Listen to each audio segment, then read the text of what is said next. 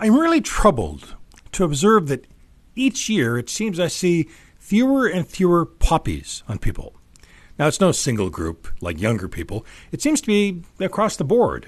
I know poppies fall off easily, but there are ways to keep them on, including buying a center pin from the Legion. But it's not like I'm seeing a lot of fallen poppies on the sidewalk. It just seems that fewer people are wearing them. When did the poppy become less meaningful to people? It's true that veterans of the First World War have long since passed, and there are fewer from the Second World War every year.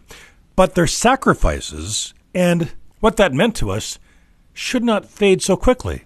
And let's not forget the poppy also represents veterans of Korea, Afghanistan, and peacekeeping. Hopefully, all Canadians recognize the gift of freedom that was won for them at great cost and show that they remember with a poppy.